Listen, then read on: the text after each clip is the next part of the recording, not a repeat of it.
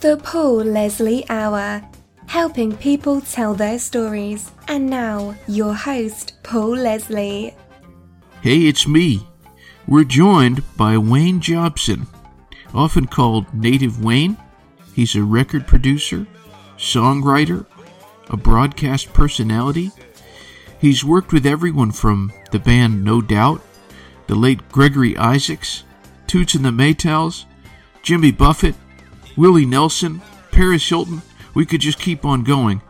But, Wayne, thank you very much for joining us. Cool, I'm honored, man. Honored to be talking to you. Yeah, I've been very blessed in my life to work with some of the greats, you know. Well, we're blessed to have you with us. I think most stories are best from the beginning. If you could paint a picture of what your early years were like.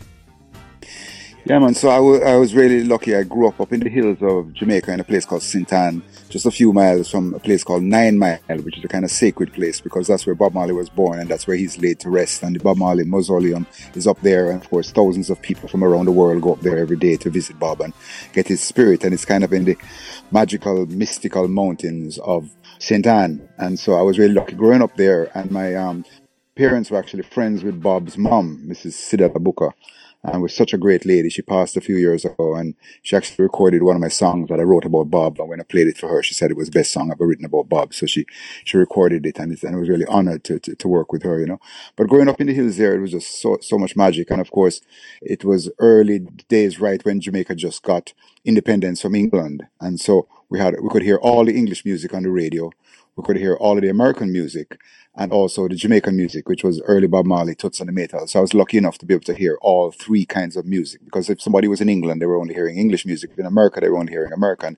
And if you were in, you know, but because I was in Jamaica, I was able to hear all the things. So these got to get influenced by the early people and all that great early music, you know. Of course, you know, my life changed when I saw the Beatles and Ed Sullivan, like everybody else in the world. And that just kind of opened up a whole vortex of music for me. And also, I was really lucky that my cousin, Dickie Jobson, started Island Records with Chris Blackwell. So I grew up around the whole Island family, going to the studio with Cat Stevens and just learning, and of course going to the studio with Bob Marley and just watching and learning the great songwriters and the greats, how they all did it, you know.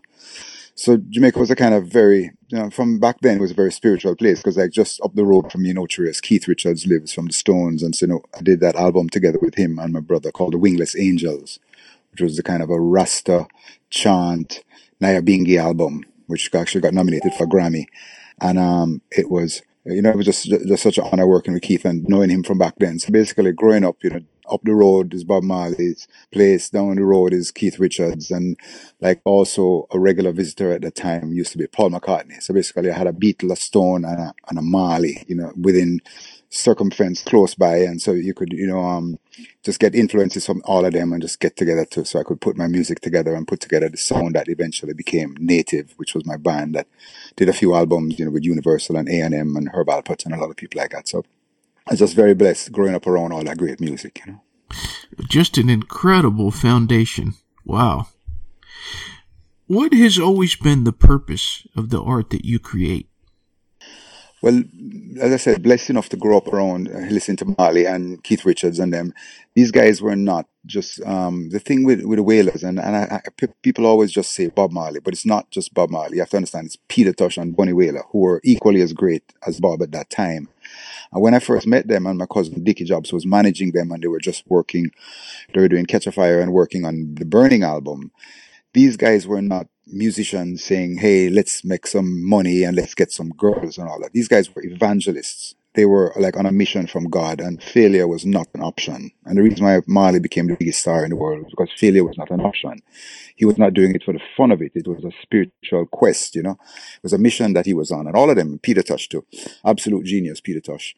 When I actually went on, which we can talk about later, I went on to do the documentary on Peter Tosh's life, which is called Red X, and you can watch it on YouTube. If you just go to Peter Tosh Red X on YouTube, you can see it and his whole life story and about the murder. And I interviewed the guy who murdered him and the whole survivors of the murder and all that. So that got nominated for Academy Award in Canada. So I was really blessed to have done that great Peter Tosh project.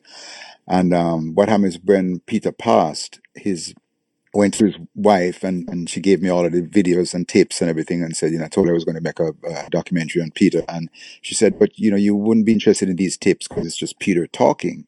But when I listened to the tapes, he had sat down the year before he died and taped his whole life onto a tape recorder, intending to use that to write a book. When he passed, now we had Peter telling his whole story. So Red X, the movie, is Peter narrating his entire life story, and I just recreated the images that he spoke about. So it's the only time a musician has really died and left his whole life story to be made into a film. So I think that's why it got the Academy Award nomination in Canada. But coming back to Bob and Peter and Bonnie, they were just like so spiritual, and so I kind of learned from them, going and jamming with them at 56 Hope Road, which is now the Bob Marley Museum, that, music was it's not about entertainment. It's basically, you're here to uplift the spirit of the people and like explore the depth of the mind.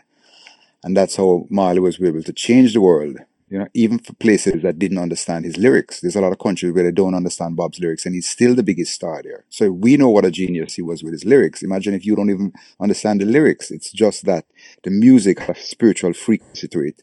And a lot of reggae has such a spiritual frequency to it that it taps into people. And I always say, kind of as a joke, the reggae guitar goes like chakra, chakra. It's the sound of the guitar, and that opens up your chakras and opens up your vortexes and just makes people spiritual. And that's why Bob is kind of revered around the world. And when I tell kids that I knew him and hung out with him, it was like saying, oh my God, you met Gandhi, you met Martin Luther King, you met Jesus. It's like people have that kind of reverence around him, And when I used to go and visit his mom, Sidella, who used to live up at 9 Mile, which is where Bob is laid to rest, all these people from around the world would come up to her and bow down before her and say, bless me, oh mother, bless me. And she would bless them. She had become like the Virgin Mary. You know what I mean? Because of the holiness of Bob. But nobody around the world goes to John Lennon's mom or Bono's mom and says, bless me, oh mom, So Bob has created a reverence around him, like a kind of a Gandhi sort of figure that is, beyond any other musician. And by doing this, it was because he was using his art, to uplift the spirit and explore the depth of the mind, and not just for fun and entertainment. Well, on the note of Bob Marley, you mentioned this song a few minutes ago that you wrote about him, that I'm hoping you can tell us what the song was called and what exactly inspired it. Yeah, I was just, having been around him all those years and then watching him turn into one of the biggest stars in the world. He actually became bigger after he passed, but to watch him and lucky enough to go and jam with him and listen to him rehearse and go to the studio with him and all that, I was reading, they had a book of quotes from Bob, and one of the quotes was, I was born with a price on my head. So I wrote a song called I Was Born with a Price on My Head, but I'll still be here long after the rivers run red, long after the revolution and everything. So, yeah, that's what the song is about. It's called Rivers Run Red, and Bob Marley's mom recorded it, and I'll send it to you so you can hear it and play it. And she was an amazing voice. She had that kind of a Mahalia Jackson kind of a haunting gospel kind of voice. You can see where Bob got his talent from. Wow. Wayne, who taught you the most about music? Well, starting from the early days, doing all the high school bands and all that. But basically I think my main influence came from going to 56 Hope Road, now the Marley Museum, and just jamming with Bob Marley, Peter Tosh, a lot with Peter Tosh, and just learning from them, the whole vibe and what lyrics was about and what chords was about. And also my mentor was Joe Higgs, who taught the Wailers to sing and basically taught all of the Jamaican singers how to sing. Joe was like the godfather of Jamaican music, and he has some great albums. You should check out Joe Higgs' stuff. And there's one album that I put together with him before he passed, and it was brought in the Hothouse Flowers, a great Irish band, and we kind of combined Ireland and Irie, which is the word for Jamaica, and green, and did this great project with Joe and the Hothouse Flowers together playing reggae, and it was absolute magic. You can check out Joe Higgs. It's called Godfather of Reggae. It's on iTunes and all that. And Joe basically just taught me how to write and sing and harmony and all that, because he had taught Bob Marley, Peter Tosh, and Bonnie Wailer and all of them how to sing. And if you watch the Bob Marley documentary, which is absolutely brilliant, done by Kevin MacDonald, it's just called Marley. It's like 2.5 hours long, and I helped Kevin do some of the interviews for it. And now I'm helping Kevin develop a Peter Tosh feature, which is going to be called Legalize It. But in the Marley documentary, which Bonnie Wailer is in, and Bonnie is, of course, absolute genius. For those of you who don't know Bonnie Wailer, go and get his album called Blackheart Man. And I tell everybody that that's the greatest reggae album of all time. Equal or better to any Marley album. It's just absolute genius. And Bonnie said that when Joe Higgs was teaching them to sing, sometimes they would sing off key because they were just kids and they were just learning. So what Joe would do, he would take them into the cemetery between the graves and let them sing between the graves. And they were so nervous that they would sing on key, because they don't want to make a mistake because the ghosts are there. So that's how brilliant Joe was, to think of forcing people to sing good by taking them into the graveyard. And so Joe taught me a lot. So I was really lucky to, have Joe, and he was actually living at 56 Hope Road. And when the Wailers first got there and they were rehearsing, so every day, I would go there and go to the rehearsal with Bob and Peter and Family Man. And then the night, Joe and I would go down to Trenchtown, and he would just teach me songs and chords and all that sort of thing. So very, very lucky to do that. And then, of course, one of my big strokes of luck came when I met Lee Perry, who was a great Jamaican producer, Scratch. And of course, I was just a little kid, with a guitar and a few songs. And Boris Garden, actually, the great Jamaican singer and bass player, took me down to Scratch. And, at the end of the session, when I got to the session, Scratch was producing Robert Palmer, who was a great, British singer, Addicted to Love. And at the end of the session, I just said to Scratch, who had just finished recording Paul McCartney and Robert Palmer, and of course, all the Bob Marley stuff. And I said to him, I have some songs. And I thought he was going to go, like you and everybody else, get out right now. You know what I mean? But he was so cool. He was just like, he looked at me and he said, you're an Arawak Indian, which is the early Jamaican Indians. And he said, you're an Arawak Indian, and I want to work with you. So I just played him the songs, and he said, okay, come on. We went in and did this incredible recording session at the Black Hawk. And it's just been re-released. It's called Lee Scratch Perry Presents Native at the Black Hawk. It's available on iTunes and everything. And I was so honored that, to get to work with him. And it's not like, I was a little kid, so not like I had any money or anything. So he just basically charged me nothing, just a little bit for the studio time, and just produced the whole album for me. And I was also blessed because I had Joe Higgs as the band leader. So I brought in Joe, and Joe played percussion and structured the songs and did everything for us. So my first session in the studio is two of the all-time greats, Joe Higgs and Lee Scratch Perry producing, and Joe as band leader. So that thing came out really great. And 40 years later, we just released it on the 40th anniversary. It just, everybody loves it, and it's been getting amazing reviews and all that because it had those two greats working on it. Because you have to understand, I was still a kid, and I was not that good yet, I mean, it takes years to become good, but I was just so lucky that my first session, I just had these two greats on it, and ended up sounding so amazing.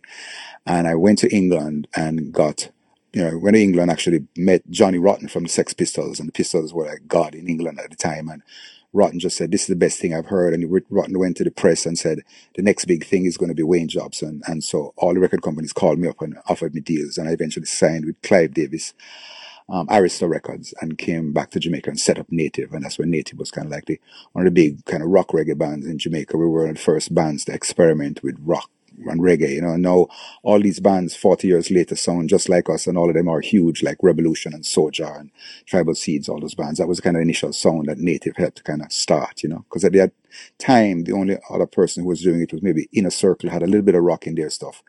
And Bob Marley had a little bit of rock in his stuff too. But actually, we recorded some of our stuff at 56 Hope Road, Bob Marley's studio, And I remember Bob didn't want to encroach on the studio, so he just came and he stood up at the door and he just listened to us recording. And then when I was walking through the door, he turned to his friend and Bob said, I wonder if these guys have that sound, the sound that was going to take reggae to the next level, the kind of rock reggae sound. And that was, I was really, honored that he listened to it and actually liked it. And so I remember a funny story was the same day I had on red, green and gold shoes. And when I was walking by, Bob stopped me and said, Jobson, where you walking in Africa? You can't wear red, green, and gold shoes. That's walking in Africa. Take off shoes. So that was pretty cool, yeah. And so we kind of created that rock reggae sound, but it was all started, like you can say, starting from scratch. Well, it started from scratch from Lee Perry, who was a great one to just help me start my whole career, get the deal with Arista. And actually, when I went back to Jamaica with a whole bunch of money to now pay Scratch to do the whole session, by now he had kind of lost his mind, and he was just painting the whole studio. He painted all the master tapes and painted the board, and he was just basically lost his mind. Spend one day I would come and he would paint the whole place red. Then I got back there a week later. I said, Scratch, I have all this money for you, and Arista are waiting for the album. And he's like, well, no, red is evil. I have to repaint the whole place green. And then he repaints the whole place green, and it takes another few weeks. And he just kept on and on until he just went crazy and just burnt down the whole studio, Hmm. So, I mean, I think it's the only time somebody has burnt down their own studio. And so I was not able to actually do the final album with Lee Perry. I had to produce the album myself because he had burnt down the Black Ark. So what happened was that I just re-released the actual demo. It was kind of a demo album that I had done with him, but it was good enough to get the record deal, and everybody still loves it, because it had Joe Higgs and him on it. Did you have much interaction with Clive Davis? Not really. I mean, I was signed to the British version of thing, and I've seen Clive since then, and he's been friendly and all that. But back then, I think he was just, he was just a strictly hit man. He didn't understand what it was like to take a band and develop them, and it takes years to build it. He was just into like Whitney Houston top 40 hits, and so when he heard it, he didn't even release it in America. So we did it for Arista worldwide, and then we ended up getting a deal with RCA in America, who understood what it was about, and RCA then signed us the thing. But Clive was just a hit man, and you have to say he's one of the best record men of all time, because he's had so many hits. But you have to understand, the greatest record man of all time, bar none, is my friend Chris Blackwell, who of course did all of Marley and U2 and the whole entire Island Records thing, which is like Grace Jones and Steve Winwood and Traffic and, Roxy Music and Jethro Tull. I mean, there's so much great music has come out of Ireland and Chris, and I'm just proud that a Jamaican, that my friend, created the legacy of the greatest record company of all time. The only other person who you could argue maybe is the greatest record man, along with Chris, is Berry Gordy, who was absolutely a genius. But remember, Berry was just doing R&B and some, a little bit of pop, but mostly Blackwell had hip hop, pop, rock, reggae, everything. As far as an all-rounder, Blackwell is the greatest record man as an all-rounder, I'd say. What is Chris Blackwell like at heart? I mean, as an absolute genius. I mean, nobody can touch him as far as knowing, to develop bands. And Chris always told me that he would find a band and he would just keep them going as long as it took for them to get their own. In those days, it was records, albums, and if you were a letter, like if the band was called Peter, it would be under P's in the record store. But if you became a little bit bigger, they gave you your own little section, with your name on it, marked Peter Tosh, and then your records would be in there. So Chris said he just kept the bands going long enough until the record stores would put their own section. And once he knew that they had a section, he knew there was something there. And he would take, 3, 4, 5 albums to develop an artist. Nowadays, if a single is not a hit, you get dropped right away, So it was doing that. And Chris was just like this brilliant mind who, I mean, I can tell you one story that I tell people that's unbelievable, that Chris is the only man on earth who would do this. Where when Peter Tosh didn't understand business, so he basically left Island Records and left Bob Marley, because he didn't understand that when you tour, they charge everything against you. That's how it works. And like when you go on tour, if the tour costs $50,000, the record company lends you $50,000 because you are your own boss. You understand? When you have a band, you're not working for somebody, you're your boss. So they lend you the money, you go on tour, you build a following, and then they take back that money out of your record sales. Peter didn't understand this, and he was saying, well, Chris Blackwell took the money out for the tour, and so I'm supposed to be making money, not spending money. So he just was not a businessman, But Bob understood, and Bob was like, yeah, thanks for that 50,000. Now give me another 100,000 so I can tour. You know what I mean? And Bob understood that he would make millions to pay back the money. And that was chicken, that was small time. So Peter left. And when Peter left, though, and he kind of said some, unsavory things about Chris Blackwell. And so anybody else in the world would have gone like, okay, I'm going to sabotage Peter's career, or I'm just going to do everything not to help him, So at the time, Peter was then going to sign with a small label. And when Chris heard, Chris was like, no. I'm not going to let Chris. Peter is brilliant. I'm not going to let him sign with a small label. Chris contacted his friend Gary Kerr first, who was managing Talking Heads and Blondie, and said, Gary, I want you to manage Peter Tosh. I want you to get him a record deal with Columbia, the biggest record company in the world at the time. Gary managed him, got Peter a deal.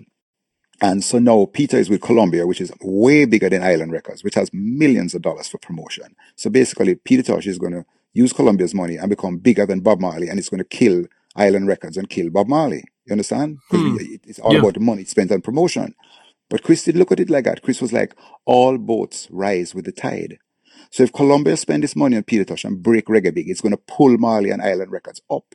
You know what I mean? So no other person would have done that, because everybody would have said, no, Peter Tosh slagged me in the press and all that. I'm just going to sabotage his career. Chris helped him because he knew it would help everybody and lift reggae. So that's like the genius of Chris Blackwell that no other record person on earth would have done, So just, and for him to, another great story, I was just with him in Jamaica a few days ago, and he was telling me that the song My Boy Lollipop, which was the first big ska hit and knocked the Beatles off the charts. So I said to him, how could you find this song? And it's just insane. So what he did was he had released a song, I think by Jackie Edwards, and Billy Small had sung one verse at the very end of it. And every time he played it, people loved her voice. So he's in England and he says, people love this girl's voice. He writes a letter to her mom in Jamaica, way up in the hills of Jamaica, and said, I want to bring your daughter to England. Now, who else on earth is going to bring an unknown girl from Jamaica because she has one good verse on one song and bring her to England and make her into a star? Nobody would have done that. So Chris brings Millie to England and looking through some old tapes that he had, and he found this song called My Boy Lollipop, which had been a flop. And he said, well, maybe this can work. So he brings in Ernie Ranglin, the genius guitarist, the greatest guitarist of all time, who is my neighbor in Jamaica as well, too. And I did a whole project with him on his life, a DVD and album about Ernest Ranglin. You can just Google Ernest Ranglin. And Ernest just went in, recorded this obscure song by an obscure artist that nobody has ever heard of, Millie Small. Bam, 8 million copies, #1 song around the world, knocks the Beatles off the charts. To discover that makes you the greatest record man of all. Because, of course, when Chris took over Bob Marley, he was already a known star. So that was a mark of genius to make him into this massive star. But it was still, Bob was already a genius. So come on, somebody else could have discovered Bob. When he found U2, they were unknown, and actually every other record company in England had turned them down. But he saw something special in them. But still, Bono is a genius, so it's not that hard to discover Bono. But for you to take an unknown girl from the hills of Jamaica who's never even been on a plane and never been on a boat and is just total real country bumpkin and bring her to England and knock the Beatles off the charts is absolute genius. And that's why I tell everybody Chris is a genius. Wow, what a story. Great. Is it true that you worked with Lou Adler?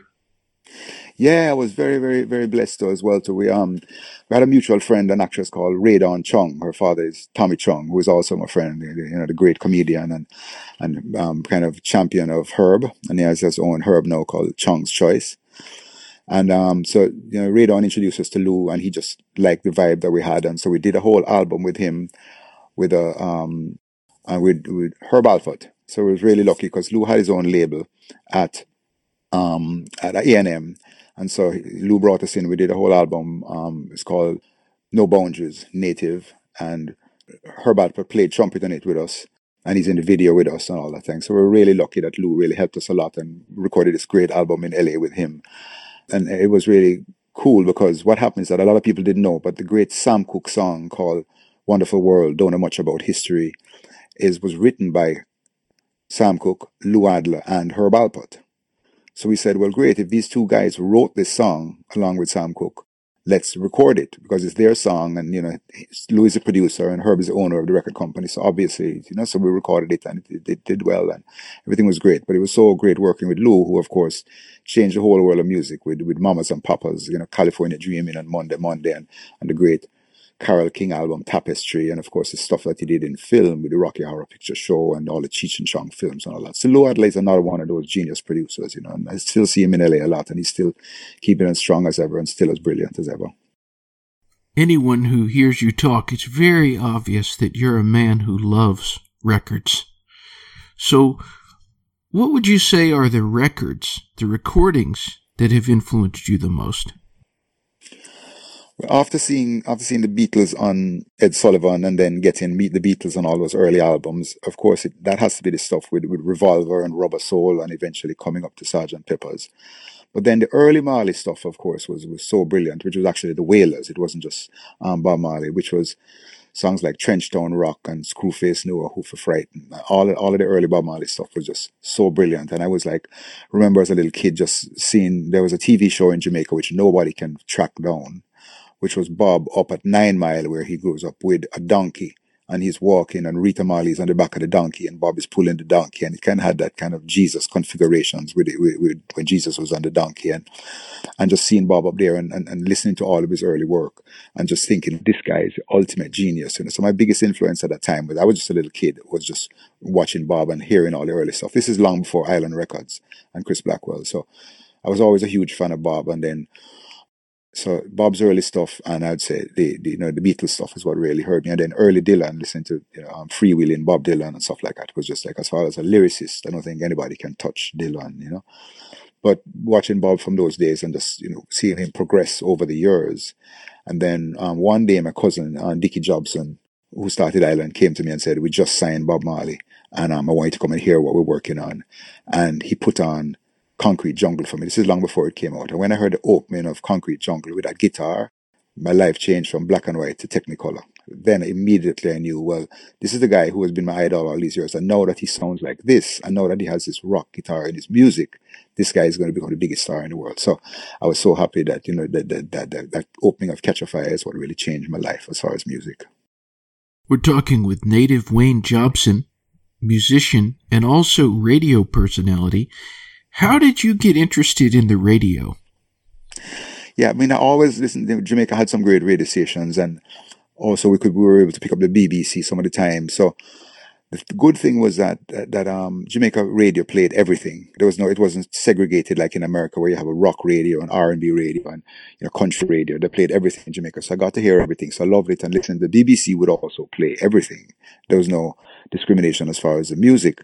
So I was always interested in radio. And then I was in Los Angeles and I met Mark Goodman, who was the first VJ ever on MTV, and Mark still has a show on Sirius XM. And I met Mark, and Mark said, "Listen, I'm here at K-Rock and we have a reggae show, and the guy is not doing a good job. You want to do a reggae show on K-Rock?" And I went in and they were just like, "Okay, start tomorrow."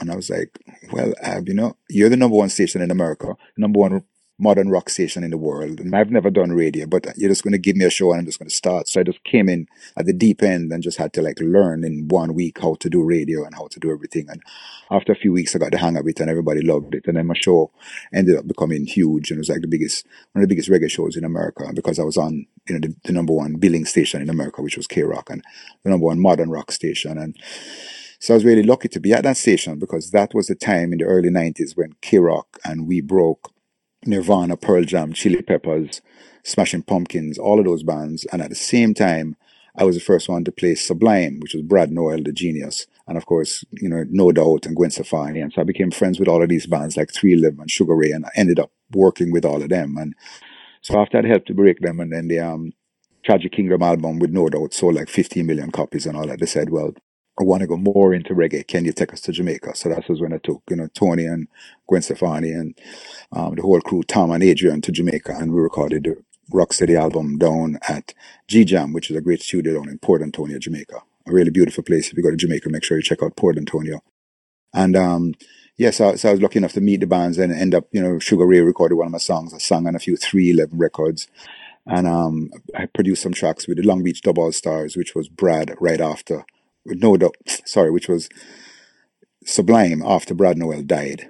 And they continued as Long Beach Dub All Stars, so I did some stuff with them.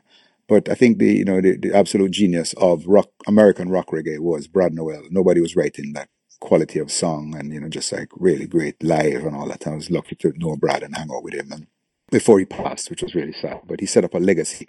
And to this day, still the biggest band on K-Rock in LA is not U2 or the Chili Peppers. The biggest band on K-Rock is Sublime.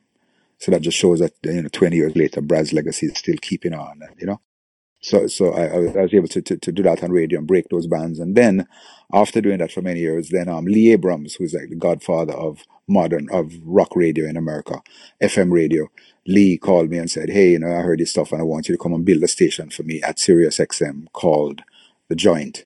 So I went to DC for 3 years, and at that time it was just XM. It was before they merged with Sirius, and I built the first 24/7 reggae station in America and put all the great music into it, all of the Black Uhuru and Peter Tosh and Burning Spear music, and of course Marley. And then I was really blessed to because we had a $2 billion budget. So of course it's not like you have to save on some radio time. It's very small time, So I got the best of everything, built this incredible station called The Joint, which you can still listen to on Sirius XM. It's number 42.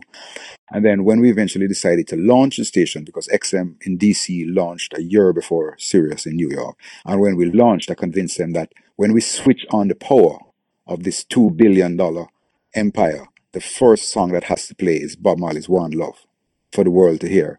And they agreed. And so when they turned on the power, $2 billion One Love came on, and I knew Bob was in Zion just smiling and saying, "Hey man, thanks for helping me launch the biggest radio thing in history," you know.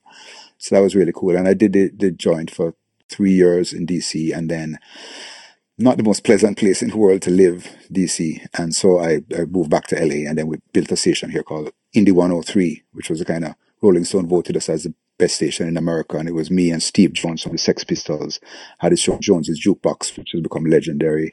And lots of the guys from Guns N' Roses and all that were DJs on the station. So most of the people on Indie 103 were musicians who could play what they want. And that's the reason why it became the best station in America, according to Rolling Stone magazine. Probably a difficult question, but you've listed a lot of artists, bands that you've worked with, everyone from No Doubt to, gosh, I mean, there's so many people you've worked with, but who would you say has been the most gratifying to work with? Well, I said starting from scratch with Lee Perry, the early stuff I did with him, which is Lee Scratch Perry Presents Native at the Black Ark, which was just re-released. Lee Perry is just this, very, very spiritual and completely out of his mind producer, but brilliant. And I remember Chris Blackwell told me that Bob Marley was not affected by anybody. If Mick Jagger or Paul McCartney came up to Bob Marley, he was like, yeah, what's happening?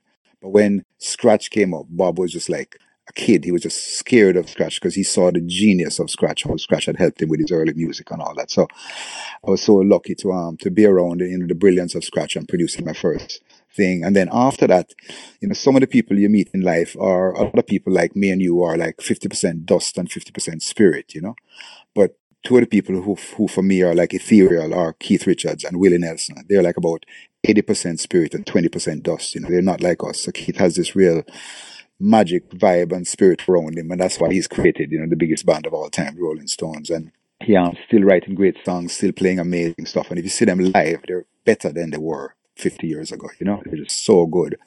And Keith is actually my neighbor in Jamaica, and he said that it's the only place in the world that his heart beats at the right pace, which is a big boost for Jamaica because he's been everywhere in the world, but he still has a house in Ocho Rios and he still spends time there and said it's the most magical place. So working with Keith on the Wingless Angels album, which you can also check out in Wingless Angels, it's on YouTube and everything and on iTunes. And that record was so brilliant because not only was it Keith Richards, but it was Justin Hines, who was one of the early godfathers of ska and reggae music. And Bob Marley told Justin Hines that he was one of his biggest influences. So Justin is singing along with the Rastas from a little town where I'm from in Jamaica called Steertown. And then Keith playing rock guitar over it. So it just created this whole Nyabinghi sound that the world had never heard before. And it was really, really magic. So that was great working on Keith with that. And then also with Willie, it was just another magic situation where I had met Don who produced the Stones and Dylan and Willie and everybody. And Don just called me up and said, hey, I have a reggae project. Can you help me with it? And so we went into the studio and brought in Peter Tosh's band, who were living in Los Angeles. And we just cut like 2 songs, And then when we finished it, Don was said to me, what am I going to do with this? Where do I even take 2 reggae songs by Willie Nelson? And I was like, well, yeah, my friend Chris Blackwell in Jamaica. So I sent Don and Willie Nelson to Jamaica, and Chris took them around in the helicopter and all that. And then they signed the deal with Island Records. That was when Chris still had Island. And so we got the budget and came back in, and we went in with the same band, Peter Tosh's band, and we did a whole album, Willie's album, which eventually came out under the name Countryman. But what had happened with that was it wasn't released right away because Chris left Island Records, and so they shelved it for a while. And then later on, another label came along and put it out.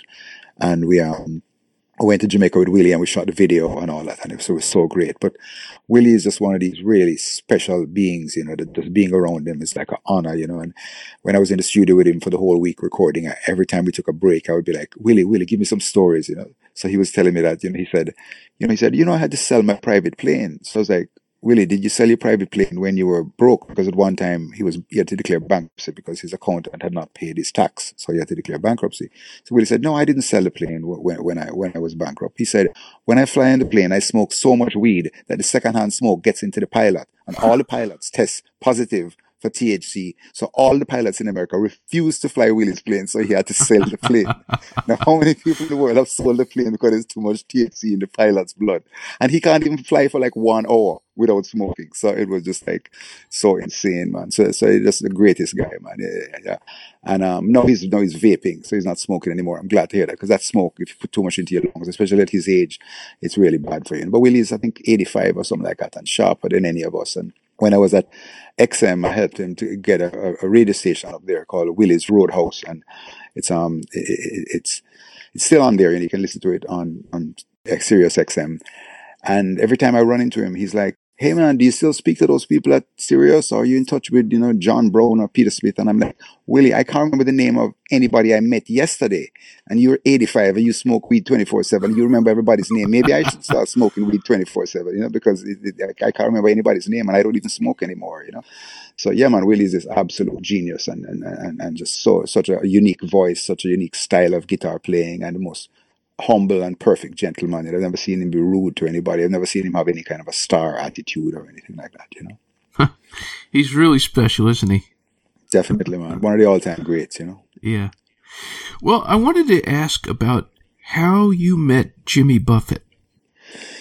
Yeah, so I actually went to one of Jimmy's shows, and I had met his wife before. His wife used to live in LA, but they had been divorced. And so I was at Jimmy's show, and I was saying, "Man, I'd really like to meet him, but I don't have any way to meet him." And then all of a sudden I saw Jimmy's wife walking through the crowd, and I was like, "What are you doing here? You got divorced from Jimmy?" And she's like, No, we got married again." This is how crazy Jimmy is, that he divorced and he married again. And her name is Janie. She's an amazing girl. And of course, Jimmy's an amazing guy. And so she said, "Come and meet him." So she took me backstage, and I met him, and I had this song that I'd written for him. And so I gave it to him, and he said, "Okay, I'll check it out." And so about a year later, I was in Jamaica with Chris Blackwell, and he said, "Oh, Jimmy Buffett is coming down." So I went, and when I met Jimmy, I said, "I don't think you remember me, but I met you like a year ago with Janie." And he said, "I remember you. You gave me that great song called Jamaica Time, but I lost the tape. Please give me another one. I want to record the song." So him and I became friends, and then we wrote Altered Boy together, which was, I had read that Jimmy used to be an altar boy when he was a kid, and now he's the exact opposite of that. So I said, "Well, Jimmy, I'm going to write a song called Altered Boy." So we did Altered Boy, and we put it together, and it's his Far Side. It's on his Far Side of the World album, and just such a great guy, and one of the all-time great performers, because you have to understand, I mean, Jimmy's songs are not Beatles songs, you know what I mean? But yet still he's worth $1 billion. He's like as rich as Paul McCartney, but Paul McCartney wrote the greatest songs of all time. There's no question. But Jimmy's songs are good, but they're not Beatles songs. But the reason, when you see somebody who has good songs, but they're so gigantic, it's because they're an amazing performer. And Jimmy's one of the great performers of all time. He can walk into a stadium of 80,000 people and relate to everybody at the very back of the stadium, and everybody feels like they're his friend, and he's talking to them, and he knows how to do that. Whereas a lot of people can't perform. You might make great records, but when you go up in front of an audience, you don't know how to talk to them. You don't know how to win them over. So Jimmy Buffett is just one of the all-time great performers. He's not on the level of, but I still think the greatest performer of all time is Bruce Springsteen. I've seen Bruce so many times, and and of course Bob Marley is up there, and Bono and Mick Jagger and all that. But I don't think anybody can top Springsteen, but Jimmy Buffett is way up there as one of the all-time great performers, and really cool guy. And now, subsequent to that, he has like 5 Margaritaville's in Jamaica, which do really well. So I was just down there hanging out with him, and he came by the studio. I just helped to put together a studio in Ocho Rios with Zach Starkey from The Who, with Ringo Starr's son, and his genius drummer from The Who, and also he played in Oasis. And so Jimmy came by the studio, and we were, talking about recording and stuff like that. But I mean, another classic story is that they shot down Jimmy's plane in Jamaica. I don't know if you know that. Yeah. But it was so classic, because I was supposed to be on the plane. I was actually at GoldenEye, which is where U2 stay when they come down, which is Chris Blackwell's resort in Ocho Rios. Absolutely immaculate, amazing place. And it's where Ian Fleming wrote all of the James Bond books, and which became all the James Bond films. So I was there with Bono, and I told him I was doing the Willie Nelson album, and I was just coming back to LA to record the Willie Nelson album. And he was like, "I have a song that I want you to get Willie to sing on the album." So I was like, "Okay." So then I came back to LA, and I didn't want to come back because Chris Blackwell was there, and he said, Buffett is coming tomorrow with the Albatross, his plane that lands on the water, and we're going to fly around Jamaica in the plane. So I'm like, man, I have to go back to LA. I mean, I want to go back to LA to work with Willie, but I could be in Jamaica hanging with Bono and Blackwell and Buffett, 3 Bs. And I was like, man, but anyway, I'm back in LA. I get a message, call Bono. So I call and so Bono said, listen, I just want you to remind me, make sure that you give the song to Willie, and I go, yeah, man, I'm going to give you a song to Willie. So I said, what's happening? And he goes, no, I can't talk any longer because I have to get on the plane. Jimmy Buffett and I are flying across Jamaica. So I'm like, oh, no, I'm stuck in LA and I could be on a goddamn Albatross flying across Jamaica with Buffett and Bono. Good thing I wasn't. So they take off. First of all, the plane takes Buffett and Chris Blackwell from Ocho and drops them in Negril, which is the far side of Jamaica. Comes back and picks up Bono and his kids and comes back and they land in the water right off the beach in Negril. The cops in Negril don't know anything about this plane coming to land. They weren't notified. So they think it's a marijuana plane. So the plane lands. Bono gets off with his kids. The cops are on the shore. They take machine guns and fire 100 machine gun bullets over Bono's head right into the plane. Right? Now, how insane could that be? First of all, if one bullet had hit Bono, we would just shut down Jamaica. And if the plane had blown up, if it had hit the engine, we would have just shut down Jamaica.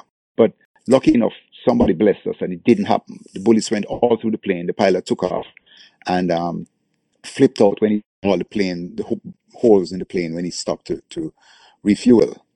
And so it was, but of course, the genius at Buffett is instead of getting mad with the Jamaican government and suing them, he now has the plane in Universal in Orlando as a museum with bullet holes in it. So he's making money off the plane.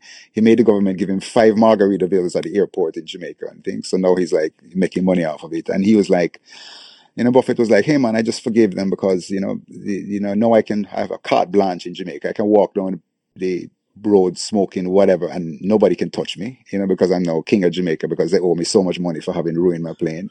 And also, he said that, he maybe used to do some, naughty stuff before he made it in music, and maybe this was his karma coming back to get him. You know what I mean? So it's really funny. So such a brilliant guy. And then Bono just forgave too. And Bono said, listen, man, I come from Ireland. I get shot at every day. It's no big thing. So these two greats completely forgave Jamaica, forgave everything. And now, Buffett wrote a song about it called Jamaica Mistaker, where he said, we're coming in and we didn't even have a spliff. And it goes, come back to Jamaica. Don't you know we made a great mistake? We would be so sad if you told us goodbye and we promised not to shoot you out of the sky. So so Buffett actually did the song, encouraged people to come to Jamaica, made money himself. Everybody won, And the other crazy part of the story was Buffett was on the beach with his camera shooting the plane landing. And then he would show that footage at his concerts. He has a big screen and he shows the footage of the concert. So he's shooting the thing and the cops come up, put the gun to his head and said, you're arrested. You're a marijuana dealer. And Buffett was like, I'm Jimmy Buffett. I'm like the biggest star in America. They go, we never heard of you. You're a marijuana dealer. So like the handcuffing Buffett now to take him to jail. So Bono comes in with his kids, terrified because he was almost just killed. And the cops are like, we're arresting you for a marijuana deal. Bono goes, I'm you too. I'm like the biggest band in the world. Like, we never heard of you. We never heard of you. So they're just about to take Bono and Buffett to jail when up walks Chris Blackwell, who is a legend in Jamaica. And he walks and he goes, I'm Chris Blackwell. And the cops are like, oh my God, we're so sorry. And they forgave and, and they did, nobody sued and all that. And everybody had fun out of it and everybody made money and all that. So it was so good that Buffett and Bono were so forgiving and still come back to Jamaica and still love Jamaica and didn't hold any grudge. A lot of rock stars would have just said, never going back there and I'm going to sue them and you know what I mean? That kind of stuff.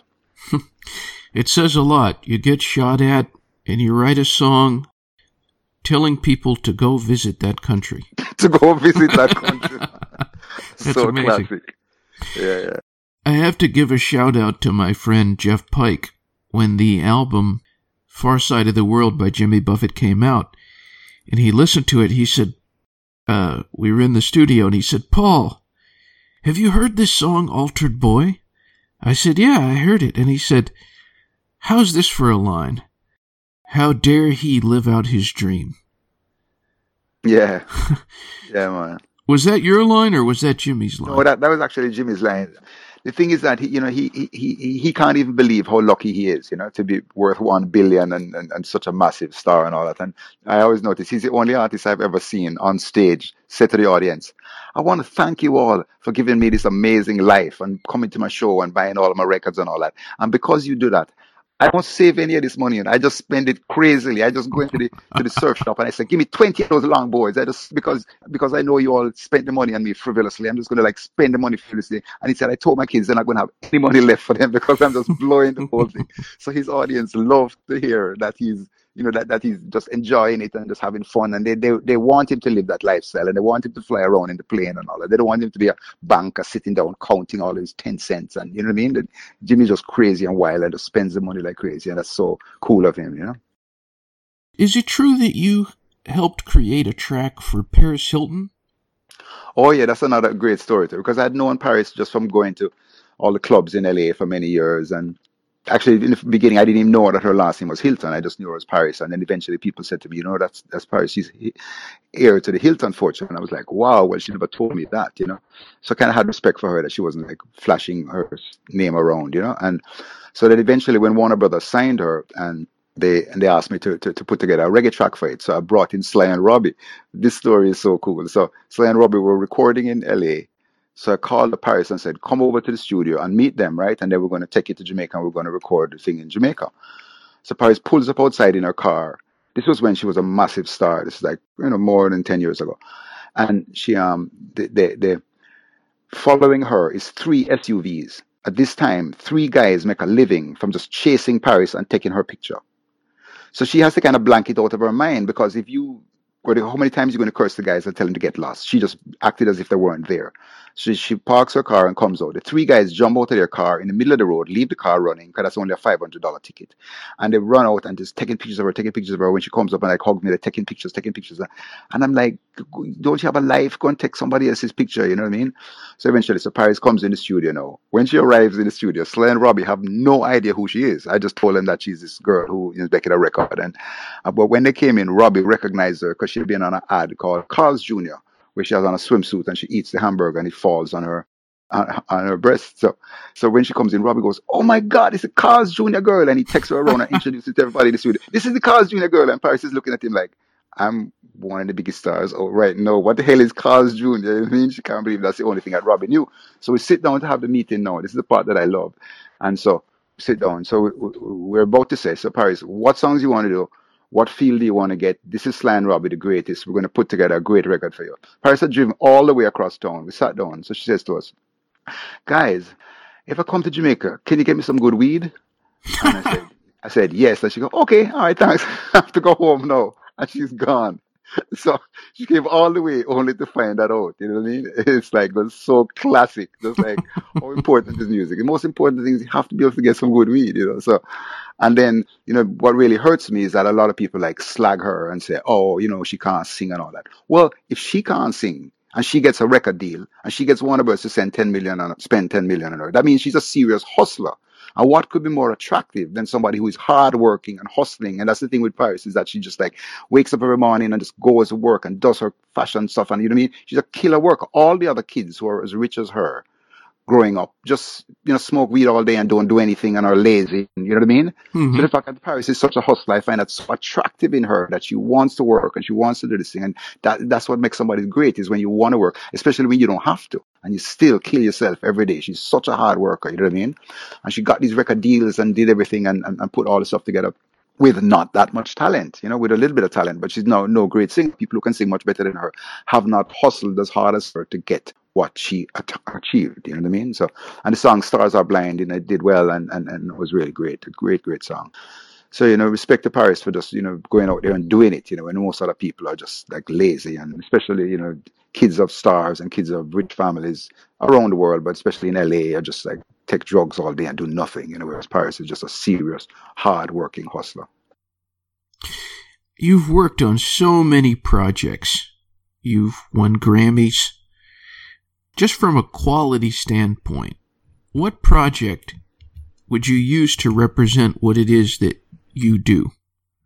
The one that you think is the best product? Well, Artistically, I really love the Wingless Angels with Keith Richards because it's a serious piece of art, but it's not commercial at all. I would say the most commercial thing that was gratifying was the No Doubt, and especially the two songs, Hey Baby and Underneath It All, because you have to understand, No Doubt had sold 50 million albums with Tragic Kingdom, but when we did the Rocksteady album, they'd never won a Grammy. And then the first two songs I put together with them, with my brother Brian Jobson and Sly and Robbie, we won two Grammys and had two number one songs, you know. And even I was just in Jamaica at the Jamaican Music Awards, and I ran into Bounty Killer, and I see Bounty about once or twice a year. Every time I see him, he comes and hugs me up and he goes, "Man, you're the only man ever to give me a Grammy." You know, the only Grammy he ever got was when he did "Hey Baby" with No Doubt. And Lady Saw was the Jamaican rapper. She also got a Grammy for Underneath It All. So, not that many Jamaican songs have won Grammys, and so I mean albums, but not single songs. You know, so Bounty's so proud of that and all that. So to do that and get it, and then you know when we recorded in Jamaica, and it was the album before Rocksteady was, it's called Return to Saturn, and it hadn't really done that well, you know. And so no doubt we're worried, oh, this might be our last album, you know, who knows if we're going to have a record deal after this and all that. So on the album, it had all of these great producers like Rick Ocasek from the Cars and Prince and Nelly Hooper and all that. And then the Jamaican part of the album was just supposed to be this little fun thing that, you know, no doubt is just going to have some fun in Jamaica, right? And then bam, instead of being just a little fun thing, the two songs that were the number one songs and Grammy songs were the two songs that we did, not the songs that Prince did or Rick Ocasek or Nelly Hooper. It was those two Jamaican songs that ended up, you know, getting number one and doing that. So it was really gratifying to see two number one songs around the world and two Grammys and all that. And of course, that band was just so great. You know, of course, Gwen Stefani is one of the great writers out there. I tell people that her song "Don't Speak" is like a Beatles song. It's one of the all-time great songs, you know. And it's just her great songwriting and musicianship of those guys were just so brilliant, and everybody in No Doubt was just so good. And sad that they're not together anymore because they created a real magic, and they were one of the bands that helped to bring rock reggae to America, you know. And to see them not really doing it anymore is really sad. But I've also, you know, been so lucky to, you know, work with some of the other greats. I did a song with Chrissy Hine from The Pretenders, which was in a movie called Ace Ventura. And of course, you know, Toots, the all-time great Toots, I'm still doing a lot of projects with him. I just helped to produce an album in Jamaica with Toots together, doing a tribute to Mark Bolan, which was T-Rex. So there's a big T-Rex tribute album coming out, which Toots has a song, and Toots does Bang a Gong. And on it is also one song with Paul McCartney, Ringo, and Elton John, one song with Guns N' Roses, one song with Oasis guys. So a lot of heavy people on that album, and I helped put that together with Toots. And then separate from that, the studio we just built in Jamaica with Zach Starkey from The Who, the drummer, who is been quoted by Mick Fleetwood as the best drummer in the world. So we did this project down there and we used Sly and Robbie and the Neville Brothers and a whole lot of great artists to put together an album of all blues songs done in reggae. So it's all classical kind of lead belly songs and stuff done in reggae. And on it we have, of course, Sly and Robbie along with Toots, Michael Rose from Black Uhuru, Freddie McGregor, Andrew Tosh, Big Youth, a whole lot of great people are on that album. So you can look for that album coming out. It's called Red, Green, Gold, and Blues. Because, of course, you know, blues is a color, and red, green, and gold is the Jamaican colors for Rasta, which is actually the Ethiopian flag, but it's the Rasta colors. So that's thing. And, of course, you know, Zach Starkey did an amazing job on it.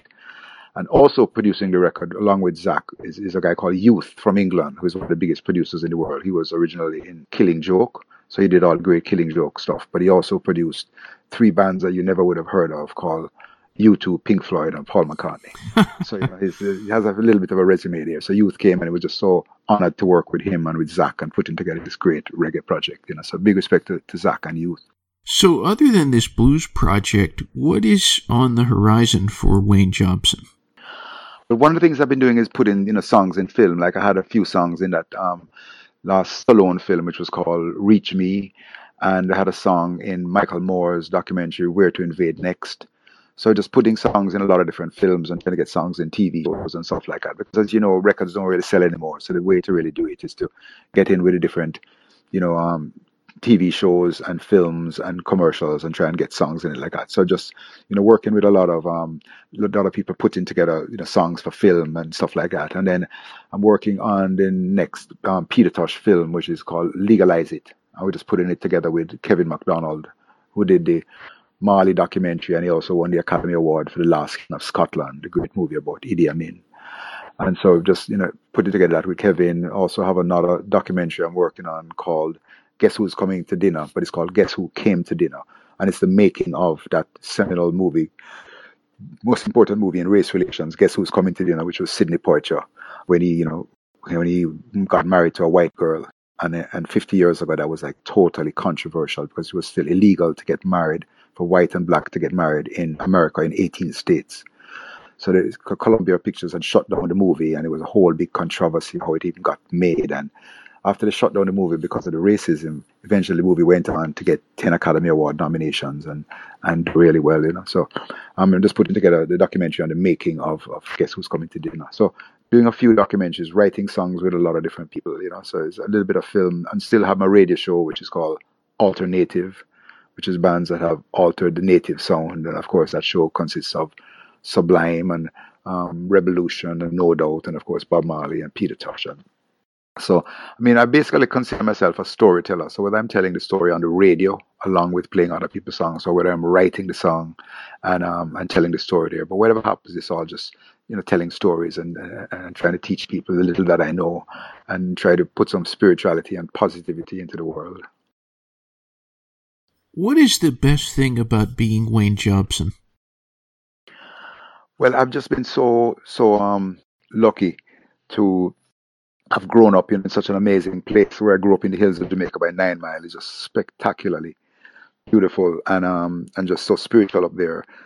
So I have basically and get to work with all these greats. So growing up around Island Records and Chris Blackwell and Dickie Jobson, my cousin, and going to the studio with Bob Marley and getting to jam with Bob and all that kind of thing.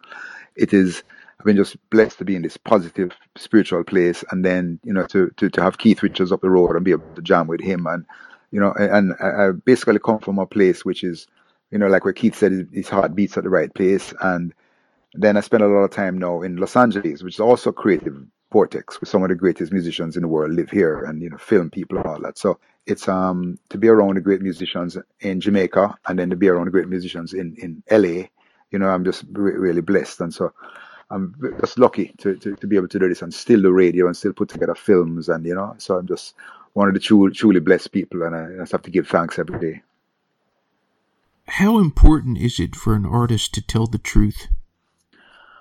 That's one of the things I kind of learned from Peter Tosh, was that if you listen to his early work, it was just all about the truth and his message and everything. And that's why Peter would never compromise, and that's the reason why he didn't really, become bigger than he was, because he wouldn't compromise at all. And of course, in the world and in business, the music is a business, you have to compromise. And like, if good thing was just like, Bob Marley would listen to Chris Blackwell, and Chris Blackwell had already had all this experience of breaking all these huge bands. And so when Chris said, Bob, you should do this, Chris would listen. Bob would listen to Chris, and like the Survival album, which is one of Bob's all-time genius albums, was originally called Black Survival. And Chris Blackwell said to Bob Marley, don't call it Black Survival, because you're limiting it to just the black audience. If you call it Survival, it'll apply to all people, Jews and everybody who have been through so much. So Bob agreed with Chris and called it Survival. If it had been Peter Tosh, he would like, no way. You just don't want to call it black because of whatever. So I'm going to call it Black Survival. And that's why Peter Tosh never really made it, because he was difficult and wouldn't listen, you know what I mean? Whereas Bob would listen and realize Peter was just 100% truth, and he's just going to say it whatever, and he would just curse off Mick Jagger or Keith Richards, like when he captured Keith Richards' house in Jamaica, and he threatened to kill Mick Jagger and all this crazy stuff, because he was just going to be as honest and truthful as possible. That's the extreme. You don't want to be that honest. You know what I mean? Sometimes you have to compromise a little bit. But when you see the great artists like the Bonos and people like that, it's because the truth in U2's music, why U2 have remained so big. And I just saw that show recently, and it's the best show in the world right now. It's U2 show. As far as the screen and the sound and the lights and everything, nobody can touch that U2 show. It's absolutely brilliant, and it's good to know that all started from Island Records and from Jamaica, But another bonus story was that I was with him in DC when I was at XM, and I was backstage with him in DC, and he was actually hooking up and being really friendly to a guy called Jesse Helms, which was a guy who was this kind of had been in the CIA, and he was a really kind of bad guy, and he'd wanted to stop Martin Luther King's day, and he had CIA stuff done in Jamaica and all that. And So I was kind of like shocked, and I was like, like Bono, what are you doing? What are you hugging up this guy? Like he's like an evil politician. You know what I mean? So I was actually, so I saw him there. I couldn't say that to him in front of Jesse Helms. But then about a few months after that, I was in south of France, and Dave Stewart from the Eurythmics, who is this other genius producer that we work with a lot, Dave was getting married, and so Bono was at the wedding. So when I saw Bono, I went up to him and said, "Hey man, the last time I saw you, you were hugging up Jesse Helms." And he was kind of embarrassed, and he was like, "Well, when you need stuff, you just have to. Sometimes you have to just, not like sell out a little bit, but you have to do stuff to compromise. You know what I mean?" Then right after that, they had the Grammys in New York, and I went with No Doubt, and No Doubt played at a tribute to Bono, and they did a U2 song, and the head of the guy who was the kind of MC for the Bono tribute was Bill Clinton. And Bill Clinton was there, and I was lucky we got to meet him and stuff. And Bill Clinton got on stage and said, single-handedly because of Bono, we forgave $400 million of foreign debt to the poor third world countries. And he said, me as a Democrat, I never could have done it because the Republicans would have blocked me. And he said the Republicans never could have done it because my people would have blocked them. But Bono came in and united Democrats and the Republicans and got $400 million of third world debt saved, which so many kids are going to get to live and eat and go to school because of that $400 million. So the next time I saw Bono, I was just like, bow down before him. And I was like, whoever you want to hug up, you're free. Just hug them up. You know what I mean? Because that's the truth. That the truth is that if you need to hug up Jesse Helms to get this $400 million forgiven, then do it, So, of course, Bono had invited Jesse Helms backstage to the show with his grandkids and all that, and he knew that that was going to help him get the thing. So whatever the mission is, when you're on a mission of truth, like Bono is, then sometimes you have to compromise a little bit, and that's how he gets things done. But Peter Tosh was no compromise. Bob Marley was a little compromise, and of course you have to do a little bit. But when it comes back to it, you have to be telling the truth, because this is not just pop music where you're singing about "I love you" and the sky is blue. This is stuff to try and change the world, people's minds. Well, in closing, I like to always leave it very open-ended. To give you the microphone, you can say whatever you like. What would you say to anyone who's tuned in? Well, one of my things I always say is that, we're all here on Earth. We're on a mission. We're here for a very short time, and you have stuff to do. So every day is important. Make sure every day you're positive, you're doing something, you accomplish something that day, you learn something that day. If you go to bed at night, say to yourself, what did I learn today? And if you can't think of anything, get up out of bed and go and get a book and read something. Expand your mind, grow every day. And there's no room for laziness, And if someone calls you a hustler, like I said with Paris Hilton, say thanks. The worst insult that somebody can say to you is that you're lazy. Do not be lazy. Being a hustler and working every day and fighting and be on a mission and changing the world. That's what life is all about, And my motto in life is get better, not bitter. So if somebody rips you off or something, they rip you off, well, learn from it. Don't do anything with them again, but just you need to forgive them and move on. You know what I mean? Because if you get bitter, then that's what drags people down, and you see so much bitter people in the world. Just get better, not bitter. And one of the people who inspired me most in my life was Nelson Mandela, and I got to go to South Africa. We went to Cape Town, and we put together a big concert in Cape Town with Dave Stewart from the Eurythmics and Bono and Jimmy Cliff, and went there and we got to meet Mandela and have dinner at his house and all that. And he just totally inspired me, because here was a man who had been in jail for 27 years. And the jailer who used to come and lock him in the cell every night for 27 years. Now he comes out of jail and now he's the president. If it was me, I would have said to that jailer, you're going to jail for 27 years. When Mandela came out, he said, I forgive you. I love you. You are now my bodyguard. So Mandela's bodyguard was his jailer. Now, how much more forgiving can you be than that? You know what I mean?